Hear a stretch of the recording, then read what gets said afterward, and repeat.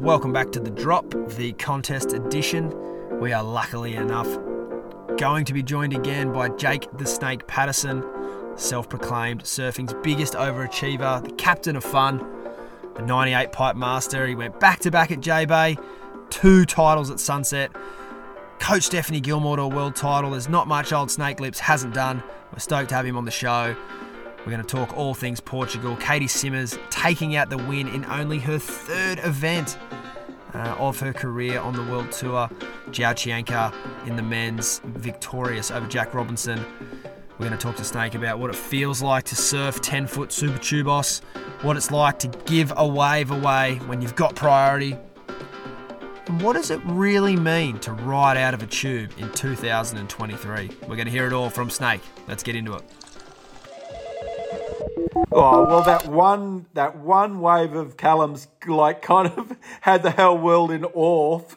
You know what I mean? That one wave went viral for the whole thing. So it was, it kept us intrigued to say there could be more, you know? Yeah, 100%. That definitely is. They're the kind of waves that, well, unfortunately, they'd already called it off, but yeah, they're the kind of waves that keep you up. Like the heats start getting underway about 7 o'clock on the East Coast, or 6 o'clock, and then after dinner it's kind of dragging on. But when you see waves like that, and you know there's that potential, you definitely hang on for a few extra heats. Yeah, definitely. There was a lot of heats that went down. Time zone's pretty good for you. How much of the action did you catch live? I watched most of it, mate. Because when it finished last night, it was like just after midnight, so it was. It was pretty not too bad for me. West is best, mate. You know that. Yeah, looking forward to it. Counting down the days. We got a couple of good sales reps in that part of the world, and they're always sending updates over this way. And let me tell you, I'm keeping a keen eye on it this time of year, counting down the days. On both sides of the tour at the moment, there's shades of dominance from sort of a couple of different camps. One of them would have to be Leandro Dora, Snake. I want to touch on him a little bit. I know he didn't coach the winner in the men's side, but he's obviously looking after Jack, his son Iago, Ian Gentile. How much are you spending time with Leandro? He's kind of like an underground figure in the coaching world.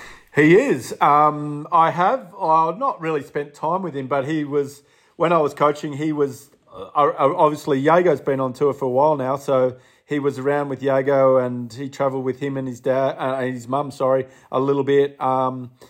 It was, he seems like he's got a super good program. I relate his coaching tactics more to like Belly's kind of thing. Like the environment that he creates is really cool, and everyone feels so relaxed and ready to perform at their best, to put their best foot forward kind of thing. So he creates this atmosphere like, I've created this whole big thing for you guys to just not have to worry about anything besides going out there and perform at your best. And then a few little tips here and there, and videoing obviously really helps. And the amount of work they put in looks really solid. You get what I mean? They're always there early. They're putting in low tide, high tides on all the breaks, and not leaving any stone unturned to get a result. For sure. That kind of leads me to the next question. At an event like that, how much coaching really goes into it? Because it certainly looked like, as all the surfers said, victory at sea. Oh, it's a coach's nightmare, that event, for sure. I mean, you've got to have an athlete that's ready to adapt on a low tide heat, when, the heat before you is getting 8-point barrel rides, but you need to be able to adapt to go, it's dropped out low tide, 2 1-turners are going to get me through this heat. So you need to, switch on and lock it down kind of thing. If you checked out Joa's final, the way how he shadowed Jack when he had priority and then paddled off down the beach when he didn't have priority, was just, that's just coaching 101 of how you should play the game. You get what I mean? And the guys that didn't do like that, for instance, Kanoa got caught out because he wasn't prepared to shadow someone and stop him from catching a good wave when he had priority. So, it can be your best friend or your worst enemy, but why leave stuff to chance kind of thing? And you're at that event, you kind of, you've got to be in the zone, and a lot does come down to chance, I think. Yeah, we're going to take a listen to Kanoa right here. Yeah, that was hard yesterday. I, I feel like I've had this new strategy that I've been trying to put into place since the start of the year, and it hasn't been working. I've been kind of approaching my heats in a different way, and obviously it didn't work. And I just told myself this morning I was going to go back to what I know, what I know, and to pretty much just approach the heats with a plan A and no other plan, and I just stick to my plan no matter what. And I feel like this year I've had plan A, B, C, D, E, and it's almost like I really like having my plan and sticking to it no matter what. So yeah, that ended up working today. I mean, to be honest, it's so hard out there. You kind of have to get lucky, and luckily I did. But I'm curious to know, what's this new approach? The new approach was pretty much trying to manufacture scores on ways that I didn't see the potential in, which kind of doesn't make sense now that I talk about it. But yeah, I mean, I love competing, and I love the math and the numbers of it, and I kind of forgot about that in the beginning of this year. So I want to just get back to what I know, which is competing and battling with the people instead of kind of wandering on in the heat by myself. So yeah, I think I feel like I have a good mindset right now going into the rest of the event, rest of the year, and I'm looking forward to it. Yeah, so you're spot on there, Snake. Like, Kanoa is so good at playing the game, and it seems like he wanted to approach this year definitely taking a leaf out of, say, like Gabby and Philippe's book, trying to surf waves up, which I definitely think is a talent that they possess, those Brazilian boys, and they do it so well. But Kanoa, man, like, his strengths in conditions like that are so strong. It was surprising to see him shy away from that and that gamesmanship, which he's so good at. When I coached him, he was the best, absolutely the best, of holding someone off a score at the end of the heat, like of going, I'll let this guy have this wave because I can't better a score. I don't think he can get that score. And he's so good at reading waves and going, okay, I need to pull the trigger now because I see the potential of a score or whatever. He's been bitten a couple of times. Geordie got him at that very event a couple of years ago when he let Geordie have a wave at the end of a heat, needing a big score, and Geordie did a huge big punt and landed it. But he beat himself up because he goes, why didn't I take that and do the huge punt? And then he wouldn't have had the opportunity. I said, but that was the hard way to get the score. Don't beat yourself up about that. You couldn't have let him have the reign of the whole thing for 5 or 6 minutes, needing that score, and then but would have beaten yourself up either way. He had to deliver the crazy air to beat you. So I think it was in a semi or a quarters or something. But he beat. Get what I mean? So it can live by the sword, die by the sword, but. For me, Kanoa's the best at knowing what wave they need to get the score and what athlete he's competing against. So, he'll know if a Philippe, he'll won't let him have a closeout, if you get what I mean. He'll let him have a fat little burger because he can do 3 cutbacks, but, he'll have to learn it the hard way. But, yeah, I was kind of baffled that he had priority when he lost that heat and he was dropping it. He had the big score of that heat. He had an 8 and it was Sammy Pupo that had needed a 7 point something. So, and Kanoa was dropping a 5. So he takes that 7 off him, gets a 7 himself.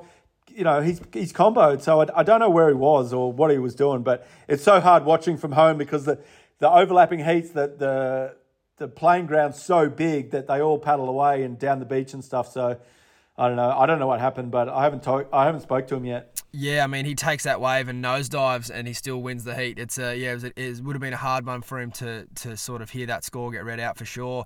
Speaking of overlapping heats, there's a couple of crew that really stand out with it, but it is a hard one to get your head around because unless you've been on the tour since they started it, you get no practice at it.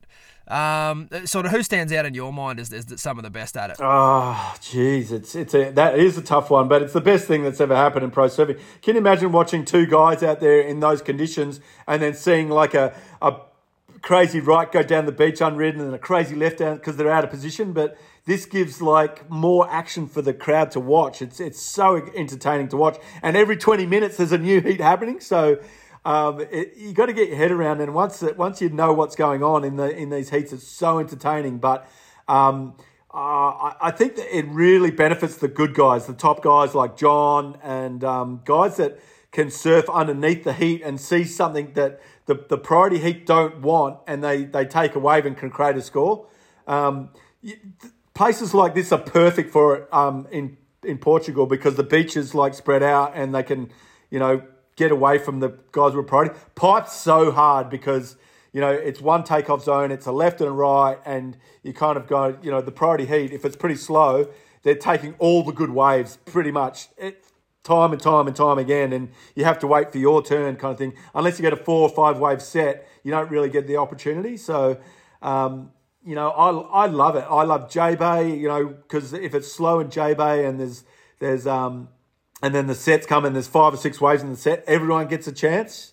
And mix up beach breaks is just super exciting to watch. So I think it really benefits the most talented surfers. Yeah, couldn't agree more. It is hands down the best thing that ever happened to pro surfing, and making it, so watchable in conditions like that, where it is 10s and 2s, and you need to roll the dice on a couple. And if you got 20 minutes up your sleeve, what better thing to do? And unfortunately for the guys that like probably the gamesmanship, like what Kanoa's talking about, it really doesn't favour them, because if you give John and Gabe enough swings at chances like that, as you said, that the talent's sort of really going to shine through. What's interesting to me about overlapping heats is that, like you said, even at slow locations, like Bells, like J-Bay, in those, locations where you wouldn't think it would be as advantageous, the good guys, like your Owen Wrights and these other crew that are, super special at reading the ocean, they still manage to be on the better waves, even in the second priority heat. It's always been astonishing to me. Yeah. I just think, as you just said, it's the best thing that's ever happened. So I think Kelly invented it 20 years ago or something like that. So it's great, and it's great to see. You know what I like to see? Overlapping heats with men's and women's, because at some places like Chopu, for instance, like the girls can sit inside and catch the waves they want to catch, but maybe necessarily they don't want the 8-10 footer waves, but then the guys will be out there frothing on them, if you get what I mean. So they can run it even like sunset and stuff, you know what I mean? So it'll even help the girls sit with the guys to take the waves that they want to take, you get what I mean? So I'd like to see a bit of that happen. For sure. I would love to as well. I think there'd be certain events in the year where it might be, too complicated. Maybe Tahiti going into trestles. Everyone's trying to get into the final 5. I don't think any of the blokes would be too happy to help as such. But maybe first event after the cut, or something like that, where there isn't, obviously it's the wave pool this year, so that's not really going to work. But firing G-Land or something like that, I definitely think you got a great point there. I think it would be awesome to see that kind of shared lineup, and we'll get onto it now. Katie Simmers and the women's performances in this event were unbelievable. Katie Simmers would have to be 50 kilos dripping wet, and she's just out there matching power with power. This is incredible. Yeah, she's a huge talent coming through, and she's the Taj story pretty much, if you get what I mean. Qualified on tour, went no, I don't want to take my spot. I'm not ready. And now she's, if you get what I mean, she's ready to rumble with the girls, and she's just proven how I really hope she makes top 5 and makes trestles, because it'll be so sick to watch her at lowers. But going through the ratings right now, the women, holy moly, there's a shake up. Steph's sitting 14th. 4 spots out of making the cut. So, where does Steph start thinking about freaking out about making the rest of the year? Lakey's 1 spot about her in 13th. Courtney, all these veteran girls. Sally's 11th, 12th, 13th, 14th is Sally, Courtney, Lakey, and Steph. So it's pretty gnarly. Yeah, there's a good article on the website now. It sort of details what the men would need and what the women would need to climb over that line. And the task for the women is a whole lot harder. For a lot of the men that are sitting on that cut line, Kelly or Kanoa or names like that, they really only need a 5th out of these next 2 events to be okay, because they already have 1 result there. But the women's tour is so much more condensed. Steph's looking at 2/3. To be safe. She could end up with a 3rd and a 9th and be okay, but you wouldn't want to rely on it. So, yeah, it is going to be, Bells is going to be super important. But, yeah, getting back to Katie and the Taj thing, I was trying to think and I had to do a bit of Googling, like, Taj didn't win an event until his second year on tour. You know, Katie's 3 events in, and she's sort of in that realm of, like, Steph winning as a wild card, you know, Tyler winning as a wild card. Tyler Wright, yeah. Mick and Joel, I know we're going back a few years. There's only a handful of people that have won, you know, this early on in their careers. Like, Dane and Geordie didn't even chalk up a win this early. Like, she's in a very special league. Yeah, I totally agree. She's one of those freak kids that have come through. I mean, she won the US Open when she was 13 or 14 or something. That was just, you know, incredible. I was there for that. And it's just, I think she was just going, I'm not even had a good heat, and she won the event, if you get what I mean. She was like going, I'm just warming up, and kind of like she was licking her lips, just going, I just want to get a barrel. And, you know, she was frothing out. And then every section she got, she hit it as hard as she could, and she was frothing, it looked like, from home. So Tommy's done a great job of you know, coaching her to her strengths and getting that done. But you know, I think that one heat in the quarters, I think, when she should have been done, if you know what I mean. She needed a score, pretty decent score, 5.5, which is that, you know, out there is pretty gnarly, and didn't have priority. There's like 10 seconds to go, and the girl, was it Sophie? Sophie, yeah. Yep, Sophie. Yeah, Sophie was sitting on her, and then she was stuck. They were both stuck in the rip, but she got the chip in, and Sophie missed it. And she does one big backhand hook and gets the score and ends up winning the event. So, geez, it's like, you know, it was meant to be, eh? Oh, for sure. When you get moments like that, what do you do if you're Sophie in that situation, Snake? So heavy when you make that crucial mistake. Like, why wasn't she sitting 1 metre in from her kind of thing and making sure she catch that wave, you know? That quarterfinals to a third place is huge in the girls. Like the last 30 seconds might have been the last, maybe it was a minute to go. He needed a score, and I let him have this little wave, and it probably was going to be the last wave of the heat. And I went, oh, good luck, you're needing a 6.8 or whatever, and being Ockie. And I just went, oh, what have I just done? I was sitting on the outside of him, and he just ripped the shit out of the thing, gets the score, and I sit there just going, I paddled back to Namotu from bloody Cloudbreak, just so eggy, just going, what have I... Oh, just, you know, ate me up, because it was a mistake that, you know, I should have just taken the wave, and then he would have had to rely on another wave anyway, and then it would have been, anyway, but... That might be eating her up, but... We can be critical of that, but funnily enough, it's sort of a surprise to me to think of it, but that's actually Sophie's first CT. Obviously, she had the injury, she missed the first 2, she qualified in spectacular fashion, so for her to come out of the gates like that and get a 5th, you know, job well done to her. It was just a bummer that it finished like that. And, you know, before we go on to the next topic, I need to put my hand up here. And I said Katie Simmers wouldn't even make the cut. I wasn't taking anything away from her talent. I just thought the schedule was a bit rough, but... I need to own that one and say, well done. Not only has she made the cut, she looks like she could win a bloody world title. So I'll get right behind that.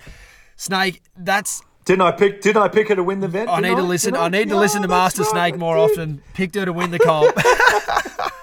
Oh, hang on a minute. Who'd you pick? I said Yago was going to be the underdog for me, yep. And he finished 3rd. And you picked Liam, picked Liam, and how'd he go? He got average 17th, didn't he? 17th. I think he lost to Callum Robson in like a very, very low scoring grindy heat. And then in my... Wasn't that the heat that he got 10 in? No, Callum got a 10 against Maxime in that elimination round. Needed like an 8-5 and got a 10. Like, it was pretty crazy. And then he beat Liam in the next heat. So your underdog certainly did a whole lot better than mine. And even if we were playing an under-over line, the quarters was sort of the line we were talking about. And Yago definitely did that. He nearly went the whole way. So that's job well done to the Snake Man. And then I had some horrible picks. You definitely got me on this one. I had Steph and Breezer, I think, and then you had, mate, I'll let you pick about 4 people, but it was your first time on the show in a while, so we'll let that one slide. Mate, getting a heartbreak, put the boot on the other foot. You Italo Ferreira, you've found the opportunity, you've got the wave, you ride the wave to 98% of its entirety. Another tough pill to swallow, right? I'm calling it was a make. Yeah, right. What do you think about his Aaron Arabine? Oh, I think that was a make too. Ah, gotcha. Yeah, it's funny. You get what I mean? Like, What are you talking about? He came out of the barrel and he's straightened out. So he's made the barrel. What do you mean? He's still on his feet when he comes out of the barrel. Why isn't that not scored? I don't get it. And when he in the narrowbeam thing, he'd done the air reverse. He'd landed on his feet. And just because the wave, this is the Clohey thing back in the day. He's the one that kind of arced up about it. The judges want to see him pat the dog to ride out kind of thing. He's made the maneuver. He's on his feet in front of the wave, and just because the wave overtakes him, it's just they need to reward. These guys are going to stop doing these things. You get what I mean? It's like we want to see more of it, not shy against it. Yeah, I agree. I definitely can recall a few Dainaires when he came on that they were definitely pretty lenient on, and it was because it was setting the bar. You want to see that shit, and without it, everything becomes a whole lot more, I don't know, less risky. You want to see risk. It's entertainment. Even if they fall on maneuvers like that, it's still more entertaining than, a 3 to the beach. So, yeah, for sure. Sure not give it a 9.5 because it's you want to see those crazy airs where you ride out and continue riding and whatever. But, it can't be a 1.5. You get what I mean? Yeah. It's that wave that he came out of, Italo, was, incredible. And he got chomped after he'd straightened out. So he's made the wave. He made the barrel. Yeah. So why not score the barrel? That's my 2 cents with, but he would have beaten my boy Yago. So yeah, that was my men's pick, Italo. I thought this was going to be his time to really come back and put his flag in the beach at Super Tubos, but not to be. But yeah, look, entertaining heat and crazy. Talking about strategy and just being in the zone. Yago did that heat the hard way. He turned his way out of trouble that heat and did a really good job of it. He's looking really, really sharp. Oh, definitely. He had his back against the wall.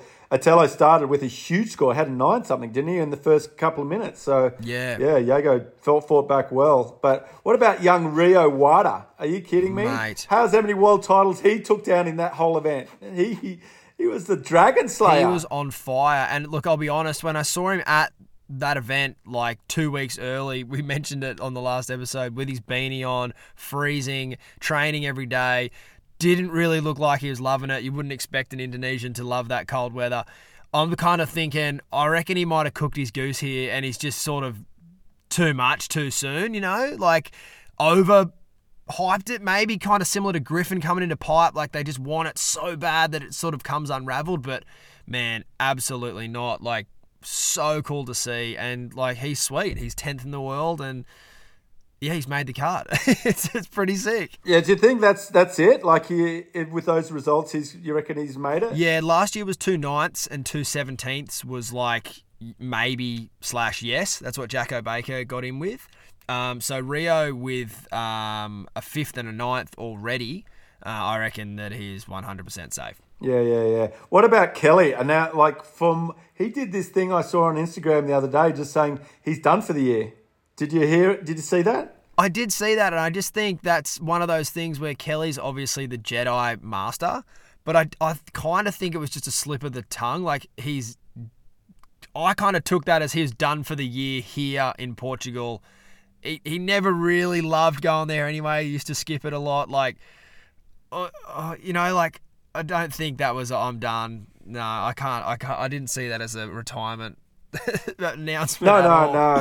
No. I mean, I know for a fact he's got a bib on and he's frothing from here to next week about getting into the Olympics to surf at Chopes for that. He's got to try and qualify whichever means he can to try and get into that. But I'd be very, very, very surprised if he doesn't rock up at Bells. Totally. I had this thought, Snake. I'll just put it out there now. Not seeing a hell of a lot for Kelly at Bells, but what I'm thinking is we roll into Margs. He needs to make a heat or two. Round 3 gets called on at the box, and he just has this performance where everyone's writing him off, and he just gets 18 points and just absolutely slays whoever he's got, and we all just realise, how could we ever write him off? One of those heats. No, I'm calling he's going to do good at Bells, mate, because Bells is one of those tricky places that you need to have your knowledge of, the lineup with the stairs, what boil to sit on with the tide, blah, blah, blah. And, I mean, he surfed that event more than anyone, and if you flash back to that final that he surfed against Mick doing those crazy full rotation airs, he's still got it in him. He can do all that stuff. So I'm calling he's going to do good at Bells and then come to Margaret's. And as I really hope we get to see him at the box and show his true form in barrel riding. Yeah, 100%. Yeah, and you're right about Bells. Like, that experience counts for so much down there. And a lot of youngsters on the tour that, like Rio, for instance, we were trying to get him there a lot last year once he qualified. His schedule was really busy. He had Olympic obligations. And there'd be a bunch of kids on the tour like that. And Kelly's been to Bells for probably 35 years. So, yeah, plenty up his sleeve there. But, getting back to Portugal, we saw a really cool image of the president hugging Zhao on the stairs. How cool was that? In his three-piece suit, just not giving a fuck. That was the sickest thing ever. That was like Bob Hawke-esque. It was. He was hugging Joel, giving him a hug, and then, Jack was giving him shuckers and stuff. It was like, he's into it, huh? And that's good for his image, you get what I mean? Portugal loves surfing, and for him to have all those images of, like, being down at the beach and, showing his face and, makes him cool, gives him a really credible image, I think. Yeah, for sure. And I think, Portugal, they do great things for surfing. They have a Challenger event there. They have a World Tour event there. Last time I checked, they had 2 3,000s in town there at Caparica and another one up at Santa Cruz. Like, they get right behind it, man. Like, there's not a lot of countries like the superstar countries can say that they do get behind it as much as Portugal. We're really fortunate out here in Australia. We've got a great regional series that's going underway at the moment. But, yeah, Portugal definitely lifts its weight when it comes to pro surfing. Are we going to talk about the crowd on that Sunday afternoon? Are you joking me? That was like a full Brazilian crowd of it must have been 10,000 people just packed on the beach. And this is what we're talking about, how much they love it. When the waves are on and the sun's out, they come down and support it, and it was great to see. Yeah, 100%. We kind of brushed over it earlier, but Snake, have you ever had a tube exit like Italo's? I know you didn't at the 1998 Pipe Masters. No, I definitely made that one, but... we can cue that one up again. It's due for a yearly reheat. You want me to tell the story again? One of the I swear in France Le Gravier, it's famous for those the doggy door kind of, did you make it, did you not? You think you've come out or whatever and you get exploded and then you come up and you get a 1.5. You just got to be joking. I just travelled for like 5 seconds in a barrel and just got clipped or whatever on the way out, but I was standing, and then you're getting a 1.5. This is what I mean. If you make the barrel, if you're on your feet and then get bounced off at the end, it's like it should be a make, I think. Yeah, it's an interesting one. I didn't think Italo made that error at Narrabeen. I kind of think that he just, because he spun, he lost his momentum, and I think momentum is important to be complete. But coming over to the tube, I am with you. He has plenty of momentum there. Momentum is not an issue. He's riding forward out of the tube, no doubt. There's absolutely no doubt what direction he's going. And he just kind of gets swatted like a fly, but it's just unfortunate. I guess that's the only way I can put it. Like, it's just Mother Nature being cruel, and the judges sort of... I don't think anyone's really come to an agreement like what you're talking about. Yeah, it's not a 9. You can't, we won't go the full length of the score, but it's definitely worth more than a 1. Yeah, it's... But, you get what I mean? Like J-Bay, for instance, you get barreled, on the inside bit, and you get barrel all the way through. You come out, but then you drive into the next bit of the closeout barrel, and you go, well, why shouldn't you be rewarded for coming out of the hard bit of the barrel, and then you're kind of, finishing the wave into the closeout? But are they going to call that, you come out, but then you go in again? It should be, I don't know. Oh, yeah. It's thin ice. I reckon that's an even gnarlier topic than this sort of making the tube but then getting knocked off. Making the tube but then pumping into a closeout. I'd love to sit in on that meeting.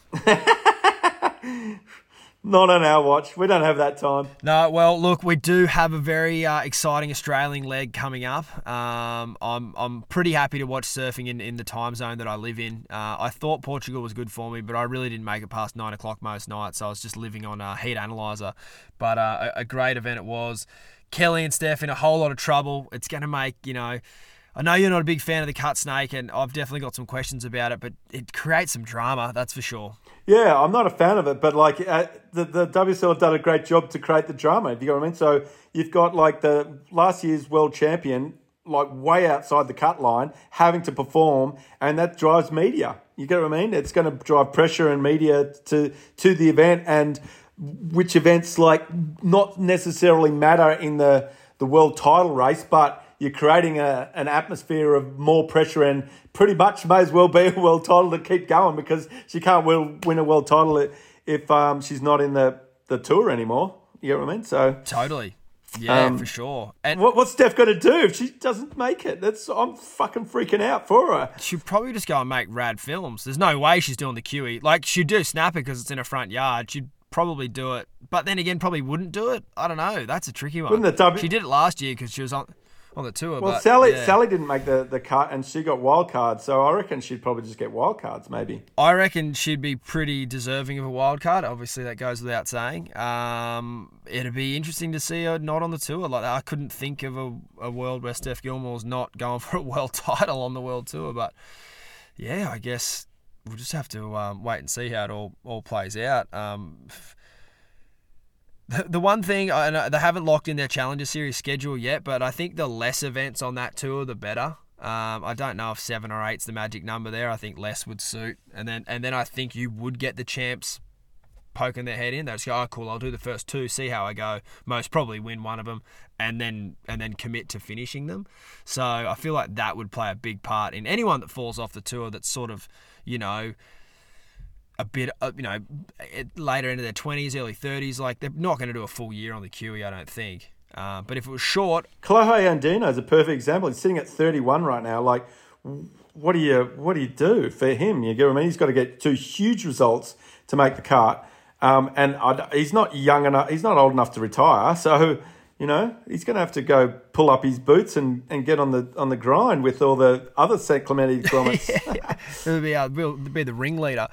Yeah, but it'll be the piper. Yeah, there's a good pack there for sure. So, I mean, it's not where he wants to be. I know he likes spending time on the Gold Coast, but I don't know that he'd be doing it like in a rashie unless it was a CT. So, yeah, we'll have to wait and see. What about on the flip side of that, Snake? You got Molly Picklum, world number 1.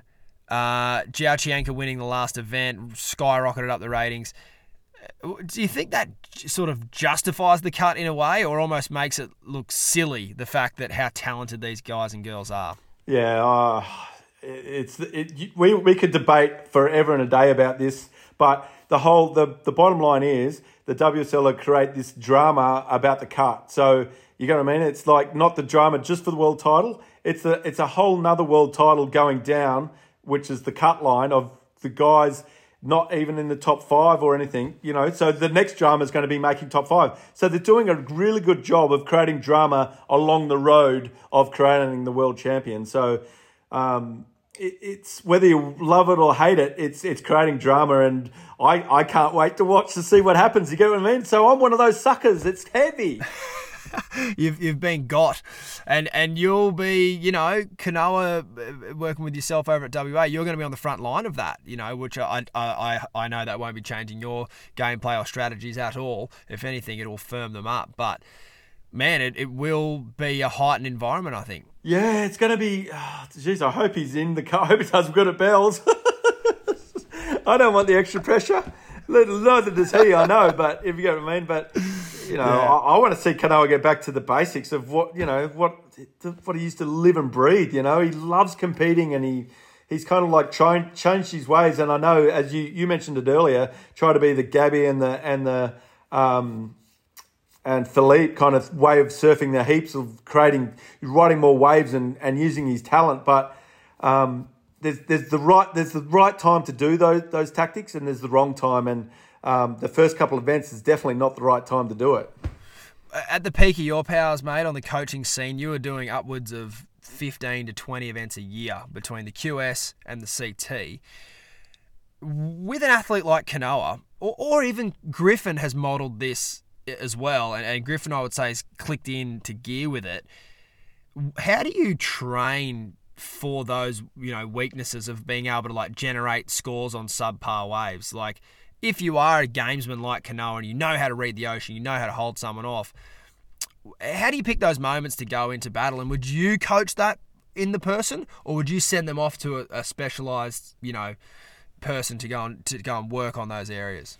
No, well, you either know the knowledge or not, kind of thing. As I said earlier, Kanoa was the best at knowing what wave the score that someone needs and what wave they can get that score on. He was the best at it. Guys like Griff is not that good at it. Like, he's like the sucker. He'll use his priority and try and do a huge air or whatever on a closeout when he's held someone off that can't do an air. It's like a bit silly. You get what I mean? But Kanoa was the best at it, and I coached everyone different to their strengths and to the weaknesses, kind of thing. So I try to teach Griff of those ways when I was coaching him, kind of thing, and Kanoa already knew it, so I didn't have to teach him. So we always play these games around the contests of working on. For instance, you've got 20 minutes, you're only allowed to ride 3 waves. Your first wave, you're not allowed to do an air, and then the next 2 waves, you have to do an air. So it's like getting your mindset of going, okay, I'm going to start the heat with like a 5 or a 6. I'm in the heat no matter what happens, and then you're going to got 2 more chances to land an air. So that's putting pressure underneath priority to land something and putting pressure on the other guy you're competing against. So we do games like that, and to try and get him into that mode of doing it. And the more you play those games, the more relaxed they kind of get of doing it. And if the conditions are right, they kind of feel more at home that they've done the work. So I don't know. I'm a little bit rusty at all my games, as a matter of fact. Yeah, I got a couple up the sleeve. I reckon we could refresh you pretty easy, mate. Just like riding a bike. But yeah, you're right. And I mean, the one thing that I used to struggle a lot with was like those kind of call them weaknesses. Pretty dangerous to like unravel them 4 days out from a comp. Like, and it wasn't until later on after I'd done a few events with a few different crew, like, hey, we should go to spot X, Y, or Z 2 weeks early and then go to the comp, or let's go to Kramis for a week separate of the event and stuff like that. Because where Kanoa's at now with his, I guess, approach and everything like that, there's definitely a gap there with his aerial repertoire to the top guys, and the year can get pretty busy. Like, it is hard to fit in those training blocks, so it is great to have someone like yourself in the corner where you can go to an event and get practice in and sort of be killing 2 birds with 1 stone almost. Yeah, I mean, like, Rio's kind of like, he's the perfect example. He goes 2 weeks earlier. He's got nothing else to do, kind of thing, in his whole agenda, kind of thing, and he needs to know the wave. Get what I mean? He's never been to he's never been Peniche before, so he's out there grinding. But like, Kanoa's he lives in Portugal. He's been to Bell's a million times as a junior. Bella used to take him and Jack and all the young Leo and all those guys around to all the tour spots, because Belly was the best team manager ever. Like, he saw the talent of these kids and go, you're going to be competing at this wave. Come to the CT, surf with the pros, surf the lineups. It's a whole stepping stone ahead of everyone else. And it worked perfectly. And then, having a coach that can teach you the ins and outs of like how to use priority and when, all the little stupid things that you should already know. Like, all the mistakes I made, these kids get to know all that stuff first year. You know what I mean? 10 years of mistakes. So they get it all in the cram session. So, my perfect heat for these guys is coming in with 2 waves, only ridden. You get what I mean? That's what I see a perfect heat. You got the balls to sit there and go, I'm going to wait for an 8-point ride. I'm going to deliver. I have no nerves about sitting for 15 minutes and waiting for the wave I want. Deliver, no nerves about falling off. Bang, paddle back out, wait again with my priority, and then deliver again, and then go, and then use your priority to stop the guy from getting another chance. It's like, how hard is that? Easy, the easy way. That's the easy way, but it's never that easy. It's less, there's always curveballs thrown, and but that to me is the perfect heat.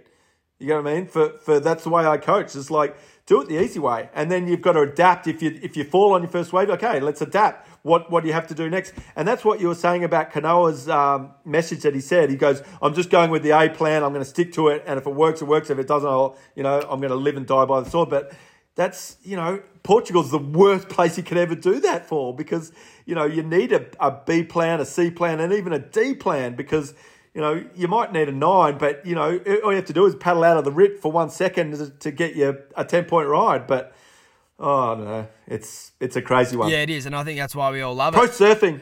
It is. That's right, and even he said that, like, he had all these different ideas and what was working and what wasn't, and then he just kind of had to look himself in the mirror and go, no, I love it, and this is why I love it, and this is why I do it, and I think that's why we, it's the same for us, like, sitting back and watching the chess pieces on the board move around, like it's exhilarating, it's good fun to be around. So yeah, I cannot wait for Australia. It's events like that when they finish that strong. I just wish bells would start tomorrow. Yeah, it's Easter's a still fair way away, but we've got to touch on all the claiming, don't we? The claiming that went on. Yeah, Kelly had a rule, I think it was Kelly back in the day, 0.1 under a 9, you had to pay $1. So, and I kind of would think to add to that, like if you're asking for a 10, which there was a few, like if you ask for a 10 and you don't get the 10, I reckon it's a 0.1 of a decimal under every is a US dollar. So there's Joel claimed an 8 in the final and was claiming a 10. Like, I know that would have felt really good, that left, and he was going 10, give me a 10, but his rights were way better. Like, it's I don't know. Like Sammy Poo claims like 5-point rides and stuff. It's kind of getting a little bit ridiculous, I think. I mean, I know they're all built up and they've got all their emotions built up and like crazy and stuff, but like, come on, like it's getting a little out of hand. Yeah, Griff went berserk on one, but it was a 9.5, and he didn't ask for a 10, so he's sweet, no fine there. But no, it is. It's like it must just be so much emotion like built up inside you, and I think even with like Zhao's wave, for instance, he was getting pressure from Jack, even with Jack having priority. Like Jack really pushed it to the limits there, and I think that, in your mind it adds a point, but the judges don't judge the paddle battle, they're just judging the wave. Like, so yeah, all those little things from the service perspective would definitely add up, but from the viewer's perspective, it's definitely a little head scratching sometimes. I like Cal Robson's claim when he got the 10, he basically clapped the skin off his hands. That was incredible. Can you believe it's the first 10 all year though? It's like the judges need to throw a few more of those bad boys out, I reckon. Yeah, I reckon. Maybe Yeti have got a little budget on those coolers that you win. Well, the conspiracy was John's already sponsored by Yeti, so he got a 993 at backdoor. Oh, sweet. All right, Snake. Well, I'm looking forward to getting the Australian leg and watching some action, and we'll keep a close eye on those claims, brother. No worries.